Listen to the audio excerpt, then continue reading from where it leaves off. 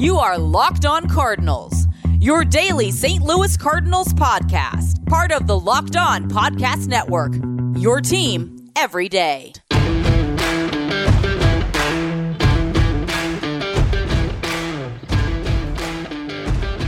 Hello and welcome to the Locked On Cardinals podcast, part of the Locked On Podcast Network. Today is Monday, May the 17th of 2021. Thank you for tuning in today. My name is Lucas Smith, St. Louis Cardinals mega fan, and your host for the show. Today's show is sponsored by Built Bar. With the promo code LOCKED15, you get 15% off your next order at BuiltBar.com. And boy, oh boy, was it an ugly weekend for the St. Louis Cardinals. Cardinals are swept right out of San Diego after a pretty promising series for the most part in Milwaukee. Cardinals are unable to even get a win in San Diego, and other than the first game on Friday, it wasn't even close. It was pretty ugly. Friday was probably the most winnable game, as the Cardinals strand 10 men on base. They had ample amount of opportunities, 10 hits to the Padres, 4 on Friday. But I mean, the story of the weekend was the walks. On Friday, you had Oviedo walk 5 in just 2 innings. You had 12 walks total in that game on Friday alone, and it's just getting really frustrating. Because you thought that the walks were just an aberration. They were going to be quick. They were going to be, it was just going to be a little blip on the radar. And all of a sudden, we're still talking about it. I mean, Cardinals bullpen, Mike Petriello tweeted that they had the highest walk rate in the divisional era. As of right now, 14.8%. And I don't think I need to tell you guys that when the bullpen starts walking people, that's setting yourself up for absolute and utter disaster. It's a tale as old as time. We learned this from practically T-ball, but Little League. Just get up there and throw strikes. And I think that this bullpen, for the most part, it's talented enough to overcome those walks, but obviously you can't overcome walks forever. And the Cardinals saw that over the weekend. These walks are going to hurt you. You are going to pay for them. And the Cardinals paid for the 28 walks that they had, 12 on Friday, 8 the last 2 days, paid for them and by way of a 3-game sweep at the hands of the San Diego Padres. I know historically the Cardinals have been really good against the Padres, especially in the postseason, but the last 2 years the Padres have pretty much had the Cardinals' number. And it was just kind of unfortunate to see them, see the Cardinals flop on a Friday night. Friday night, what was what it was, 1-run game. Get up and go the next day and, lose horribly, for lack of a better word, just absolutely horribly on Saturday on, I don't know if it's nationally televised, but on FS1, so on a different audience, on probably a larger audience, get absolutely humiliated by way of a 13-3 loss. I turned on Saturday Night Live at 10:30 instead of watching the end of that game. That was brutal. And then, not necessarily get embarrassed on Sunday Night Baseball, but just not live up to the hype and really not give America the best of games for them to watch. It was a weird series. It was one of those series that at the end of the day, you kind of just have to chalk up and say, okay, this series is over. It was bad. It was brutal. It was ugly. But it's over. Thankfully, it is over. And all you can do now is move on. All you can do now is take the lessons from this series and move on. The lesson is throw strikes, which I'm sure the Cardinals pitching staff has been told a time or two. But you just have to take this series, swallow it, take a punch to the gut, however you want to talk about it. Take it. It's over. Time to move on. Take the off day today and move on. That said, it's still extremely frustrating, and we're still going to have to talk about it. We're going to talk about the entire series on today's show, as well as preview the little 2-game set coming up here with Pittsburgh, and Cardinals have a real big real big opportunity to not only right the ship, but to right the ship against two NL Central opponents in Pittsburgh tomorrow and Wednesday, and then Chicago over the weekend at Busch, once the Cardinals have another game on Sunday Night Baseball. But just some of the news and notes from the end of yesterday's game is that Tyler O'Neill is hurt. Left shoulder discomfort, I think is what they're calling it. But he's going to be listed as day-to-day. I think he kind of popped it or struggled with it, sliding headfirst into second base. And, I've never been one to advocate sliding headfirst into second base. And they're specifically calling it left hand finger discomfort, I should say, not shoulder. I apologize. So left hand finger discomfort. Again, that was according to Katie Woo last night. That's why he was removed from the game. And he will be listed as day-to-day after spraining his left middle fingers, sliding into second base.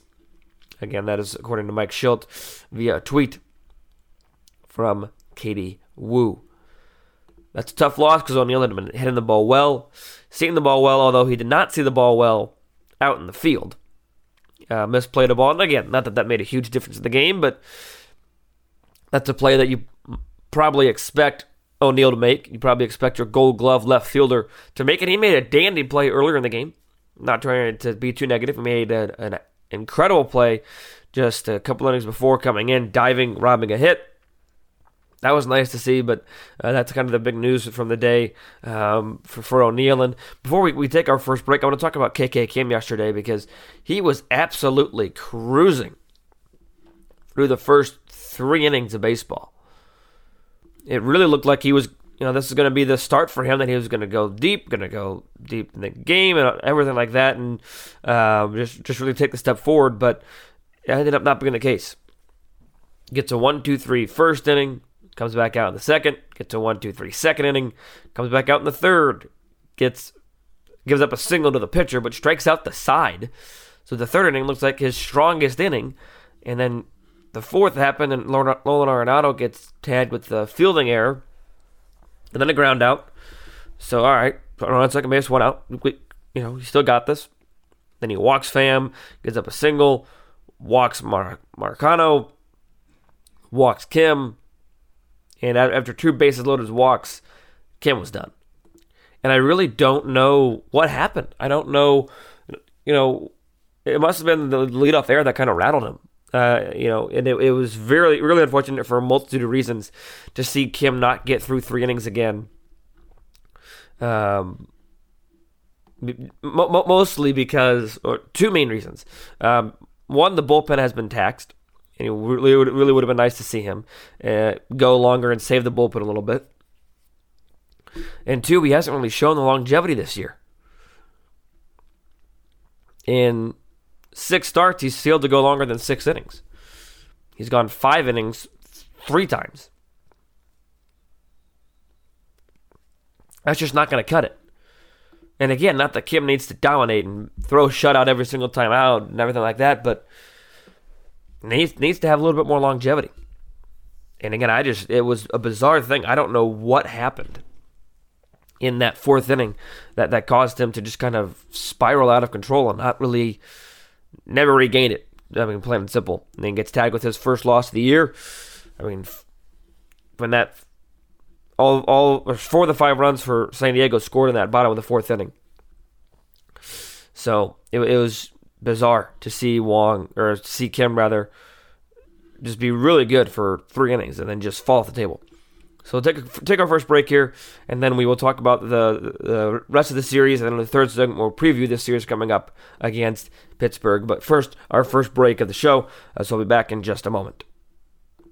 Investing can be difficult. Whether you're a beginner or investing for years, Wealthfront makes it easy. They have the right tools for every portfolio.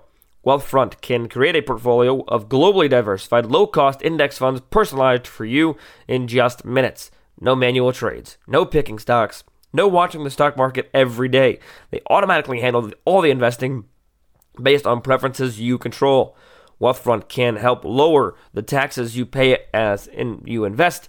For the average client, their tax loss harvesting can more than cover the annual 0.25% advisory fee. Best of all, it's automatic. Wealthfront is trusted with over $20 billion of assets, and you can get your first $5,000 managed for free by going to wealthfront.com/LockedOnMLB. All you need is $500 to get started. Grow your wealth the easy way and let Wealthfront do the work for you. To get your first $5,000 managed for free, go to wealthfront.com/LockedOnMLB. That is WEALTHFRONT.com/LockedOnMLB to start growing your savings. Once again, go to wealthfront.com/LockedOnMLB and get started today. Locker Room is a new and exciting app that is changing the audio platform for fans. The app is free to download on one screen. You can talk to me and other fans, athletes, and insiders in real time about your favorite sport. It's the perfect place to start or join a conversation about the league. You'll find fans just like you on Locker Room for watch parties, debates, post-game breakdowns, and of course, reacting to big news or rumors. You will even have a chance to chat with me and might even be featured on the Locked On Cardinals podcast through our Locker Room conversations. Be sure to join me this week on Thursday for the off-day conversation on Locker Room. So download the app now, currently available on all iOS devices. Be sure to create a profile, link your Twitter, join the MLB group for the latest league updates. Follow me at LJ Fastball to be notified when my room goes live. I know you won't want to miss it. I'm planning again on being live on this Thursday at some time, and be sure to follow my Twitter for that announcement. Can't wait to hear everybody's thoughts on the Cardinals. I'll be sure to see you there. Locker Room, changing the way we talk sports.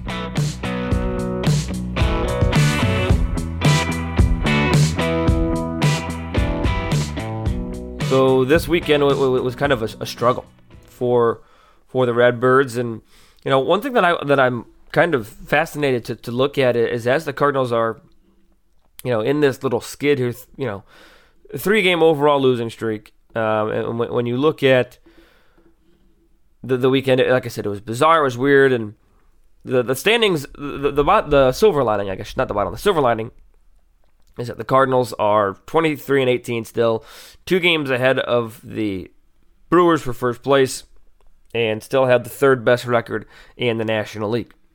5-5 in their last 10. They've lost 3 in a row. Run differential's good. They are above 500 on both away and at home, which is good to see. Only team in the NL Central with that distinction. So that's a silver lining. One thing that I do want to kind of caution us on is that Cardinals are only 12-14 against teams that are above 500, which is obviously not great. You like to see them have a little bit of a better record against teams that are above 500.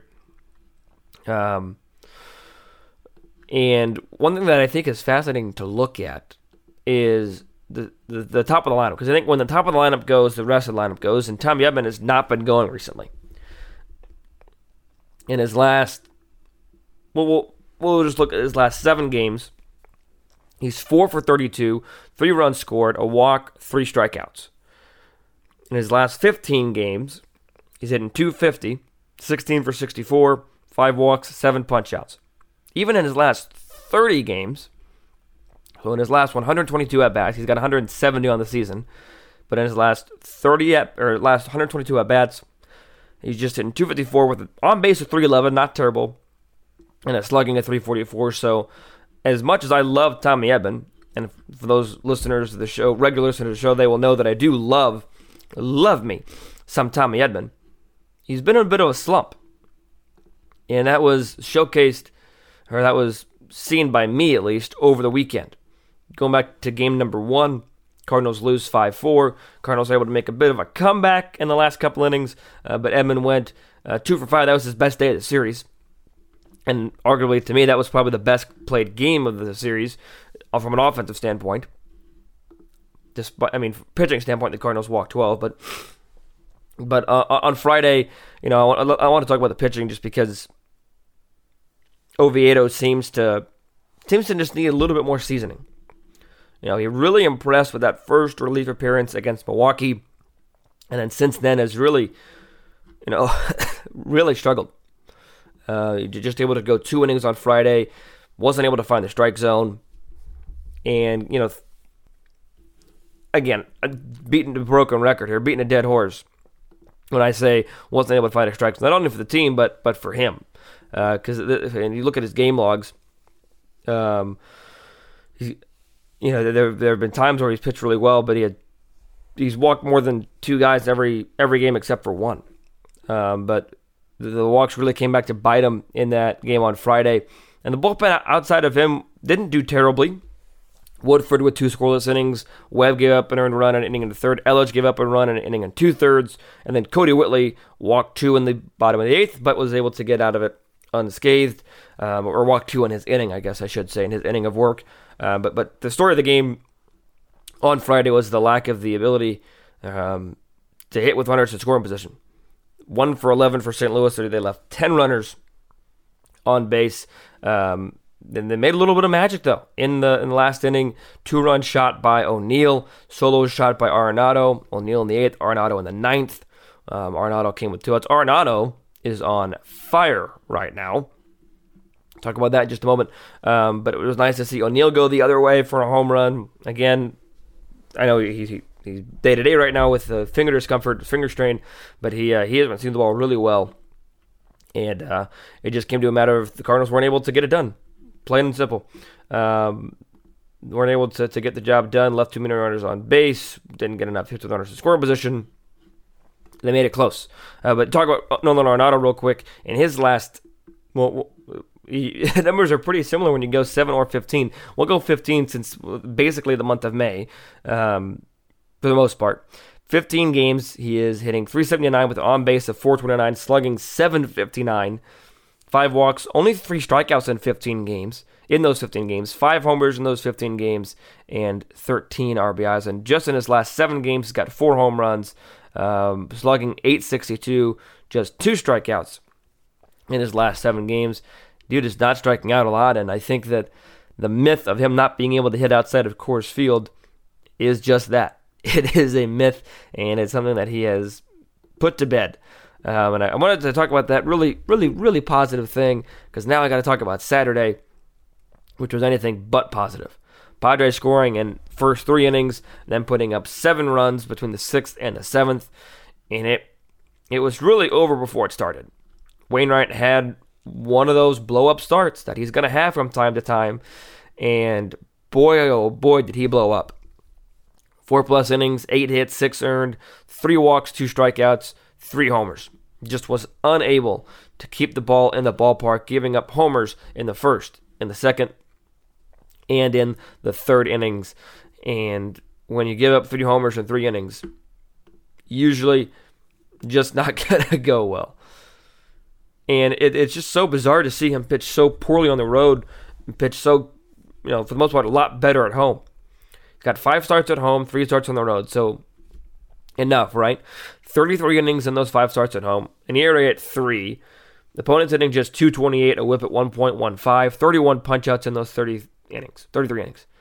In 3 starts on the road, he has just 13.2 innings pitched, an 8.56 ERA. Opponents hitting .333 against him, and his whip is 1.83. He's given up 20 hits in those 13 2/3 innings, 13 earned runs. It's just a mystery as to why he's not pitching well outside of Busch Stadium, outside of St. Louis. But that seems to be the common factor. He just doesn't pitch well when he's not in a white uniform. It's just the most bizarre thing. And behind Wainwright, you thought maybe the bullpen could string some odds together. They did not throw their A-team. You saw Fernandez for an inning. You saw Webb for an inning. And I like Webb more than most. His ERA is atrocious. I know that. But for whatever reason, I like Webb. Woodford wasn't able to get it done. The only pitcher to not give up an earned run on Saturday for St. Louis was Matt Carpenter. You heard that right. The only pitcher that did not give up an earned run was Matt Carpenter. 1 1/3 innings pitched, 2 hits, the rest zeros. Credit to Matt Carpenter. Matt Carpenter able to get the job done. Matt Carpenter still struggling mightily, offensively, I might add. Because when he came into the game, he did strike out twice. His OPS is down to .514, so that's not good. But Carpenter was able to get the job done on the mound. And that's all I'm going to say about that game. That game was the definition, the very definition of ugly. And then I already talked a little bit about the game yesterday. With Tommy Edman over 5 at the top of the lineup, never a good thing. Carlson, was nice to see him get a couple of hits. Nice to see Goldschmidt get a hit. Did not strike out the entire game. Arenado with everything sort of great. I tweeted out that first inning was probably the best overall inning of the entire series with the Cardinals. Arenado, 2-0 shot on the top of this first. Kim with a quiet bottom of the first. The offense didn't even give that many opportunities. Just 1 for 4 with runner scoring position. They left 7 runners on base. There were just some weird plays in this game. Weird plays whenever Blake Snell joined on the interview. Weird, questionable, dirty play by Machado sliding in the middle of the base path as he almost collided with Tommy Edman. Just like I said, some weird stuff happening yesterday's game. And I'm not trying to overlook the massive problems that we saw over the weekend, but at the same time, at some point, you just got to chalk it up to that was a weird as heck series, weird as hell series, and all they can do now is just move on. All you can do. You get swept, take the punch, swallow the pill, take it and go. Because that was not a fun series whatsoever. Hopefully this next series is a little bit more fun as the Cardinals travel back home to take on the Pirates, and I'll preview that series next. But first, I want to tell you about BetOnline. BetOnline is the fastest and easiest way to bet on all your sports action. With baseball season in full swing, you can track all the action at BetOnline. You can also follow the betting news for the Stanley Cup playoffs, the NBA playoffs, and your UFC MMA action. Before next pitch, head over to BetOnline on your laptop or mobile device and check out all the great sporting news, sign-up bonuses, and contest information. Don't sit on the sidelines anymore, as this is your chance to get into the game as teams prep for their runs to the playoffs. Head to the website betonline.ag or use your mobile device to sign up today and receive a 50% welcome bonus on your first deposit. BetOnline, your online sportsbook experts.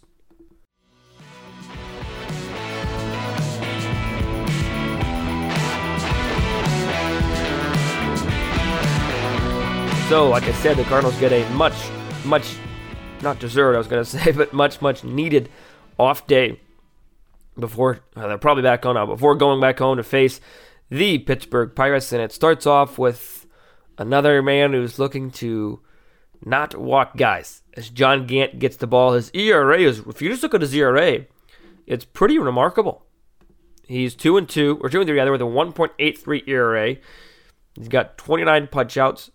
And just 34 innings, but still pretty solid year. But when you're talking about walks, 7.1 walks per 9 for John Gant. You heard that right. 7.1 walks per 9. Just cannot happen. He has not pitched a game this year where he has walked 0. He has pitched in one game this year in which he has walked less than 3, and that was a 2-walk performance and a shutout performance against the Reds on April 24th. Here are his walks and innings this year in his game logs. 3 walks and 4 innings, 3 walks and 5 innings, 5 walks and 5 innings, 2 walks and 6 innings, 5 walks and 5 innings, 6 walks and 4 1/3 innings, and 3 walks and 5 innings. John Gant needs to throw strikes. There's no other way to put it. Because when he doesn't walk guys, as we saw in the 1-2 walk performance, he tends to pitch pretty well. And even in a couple of the 3-walk performances, he didn't pitch terribly. But he's got to be able to go more than 5 innings. For John Gant to get a win, and not a win in the stat book, but for him to get a win from me for a good start, a start that the Cardinals need him to make, he needs to go more than 5 innings. He needs to walk less than 2 batters. That honestly needs to be the goal. And the Cardinals are going up against JT Brubaker. Brubaker already made 1 start against the Cardinals this season. And he didn't pitch terribly. Gave up 3 earned in 5 innings. Striking out 7 in those 5 innings. Brubaker still has a strong ERA this year. And when you look at the game logs, he's yet to allow more than 3 runs in his start. And those 3 runs for the Cardinals in his start came on homers by O'Neill, or a homer by O'Neill, as well as a couple of doubles by Arenado and Carlson, all off of Brubaker. So we'll see what Brubaker is able to do in his second start against the Cardinals. And again, nothing too substantial. We're looking at sample size against Brubaker. For John Gant, though, a little bit of sample size. Adam Frazier is 4 out of 10 against Johnny. Kevin Newman is 1 out of 6. Gregory Polanco, 1 out of 10. So solid numbers for John Gant anyway, so we'll see what he's able to do. And then when you look at the game on Thursday, or on Wednesday, the Cardinals have an off day on Thursday, the 20th, for the Cubs coming to town. Flaherty gets the ball. It would have been really nice, in my opinion, to see Flaherty get an extra day and then face off against the Cubs. But it is what it is. He'll get the start against Pittsburgh on Wednesday. Flaherty has been he has been the best pitcher for St. Louis this year. You guys can decide whether or not you like wins or losses as a stat, but he's 7-0, ERA of 2.47, 48 punch-outs in 47 into 30 innings. His whip is under 1, on pace to be his best year since 2019 in 8 starts. And when he made 9 starts last year, and his ERA was a lot worse, when win-loss was a lot worse. He's already got more innings this year at 8 starts than he did in 9 starts last year.